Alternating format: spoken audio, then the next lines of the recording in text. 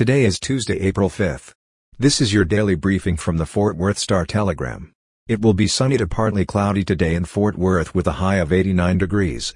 Our top story today: the chief of Dallas Police emphasized the need for better oversight of event permits during a press conference yesterday about a shooting at a permit-less weekend concert that left 1 dead and 16 injured.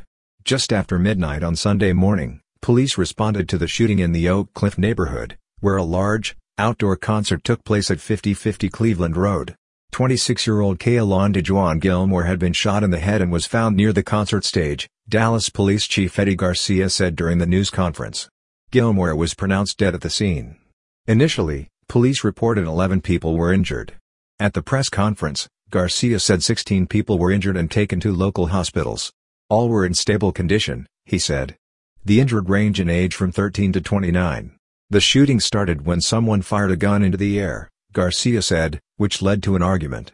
Another person fired into the crowd. The event advertised free admission to kids 10 and under and drew a crowd of thousands, WFA reported.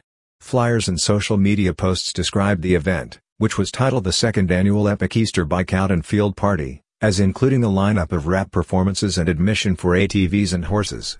7 police officers worked the event while off duty, Garcia said, but the officers left at about 11 p.m., before the shooting happened. The event did not have a permit or have necessary safety protocols in place, he said, and was promoted despite the fact that it did not have a permit. In local news, 2 people died in a crash involving a tow truck on Interstate 35 West early yesterday morning, the Fort Worth Police Department said. Police were sent to the crash at about 2:20 a.m. on the entrance ramp to northbound I-35 near US 287. A tow truck pulling an attached car and a passenger car had crashed, and 2 people were trapped inside the passenger car, according to police. The 2 people in the car were pronounced dead. They will be identified by the Tarrant County Medical Examiner's Office after next of kin have been notified. The ramp was closed early yesterday morning as the traffic investigation team investigated what happened, police said. The ramp reopened by 8 a.m. And finally today, in crime news, 3 people were shot Sunday night at a convenience store in East Fort Worth where a crowd had gathered, police said. According to a police report, the shooting injured 2 women, ages 31 and 33, and a 33-year-old man. Fort Worth police initially said 2 men and a woman were shot about 8:30 p.m. at the Joe's Food Mart store in the 4200 block of Miller Avenue. Police found one of the victims at the scene, and he was taken to a hospital.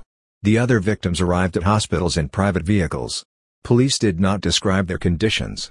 The gang unit was investigating the shooting. 29-year-old Emmanuel Jones, of Fort Worth, was arrested on suspicion of tampering with evidence, according to the report. Police had not announced any other arrests in connection with the shooting as of yesterday afternoon. For the latest in Fort Worth and Tarrant County news, visit star-telegram.com.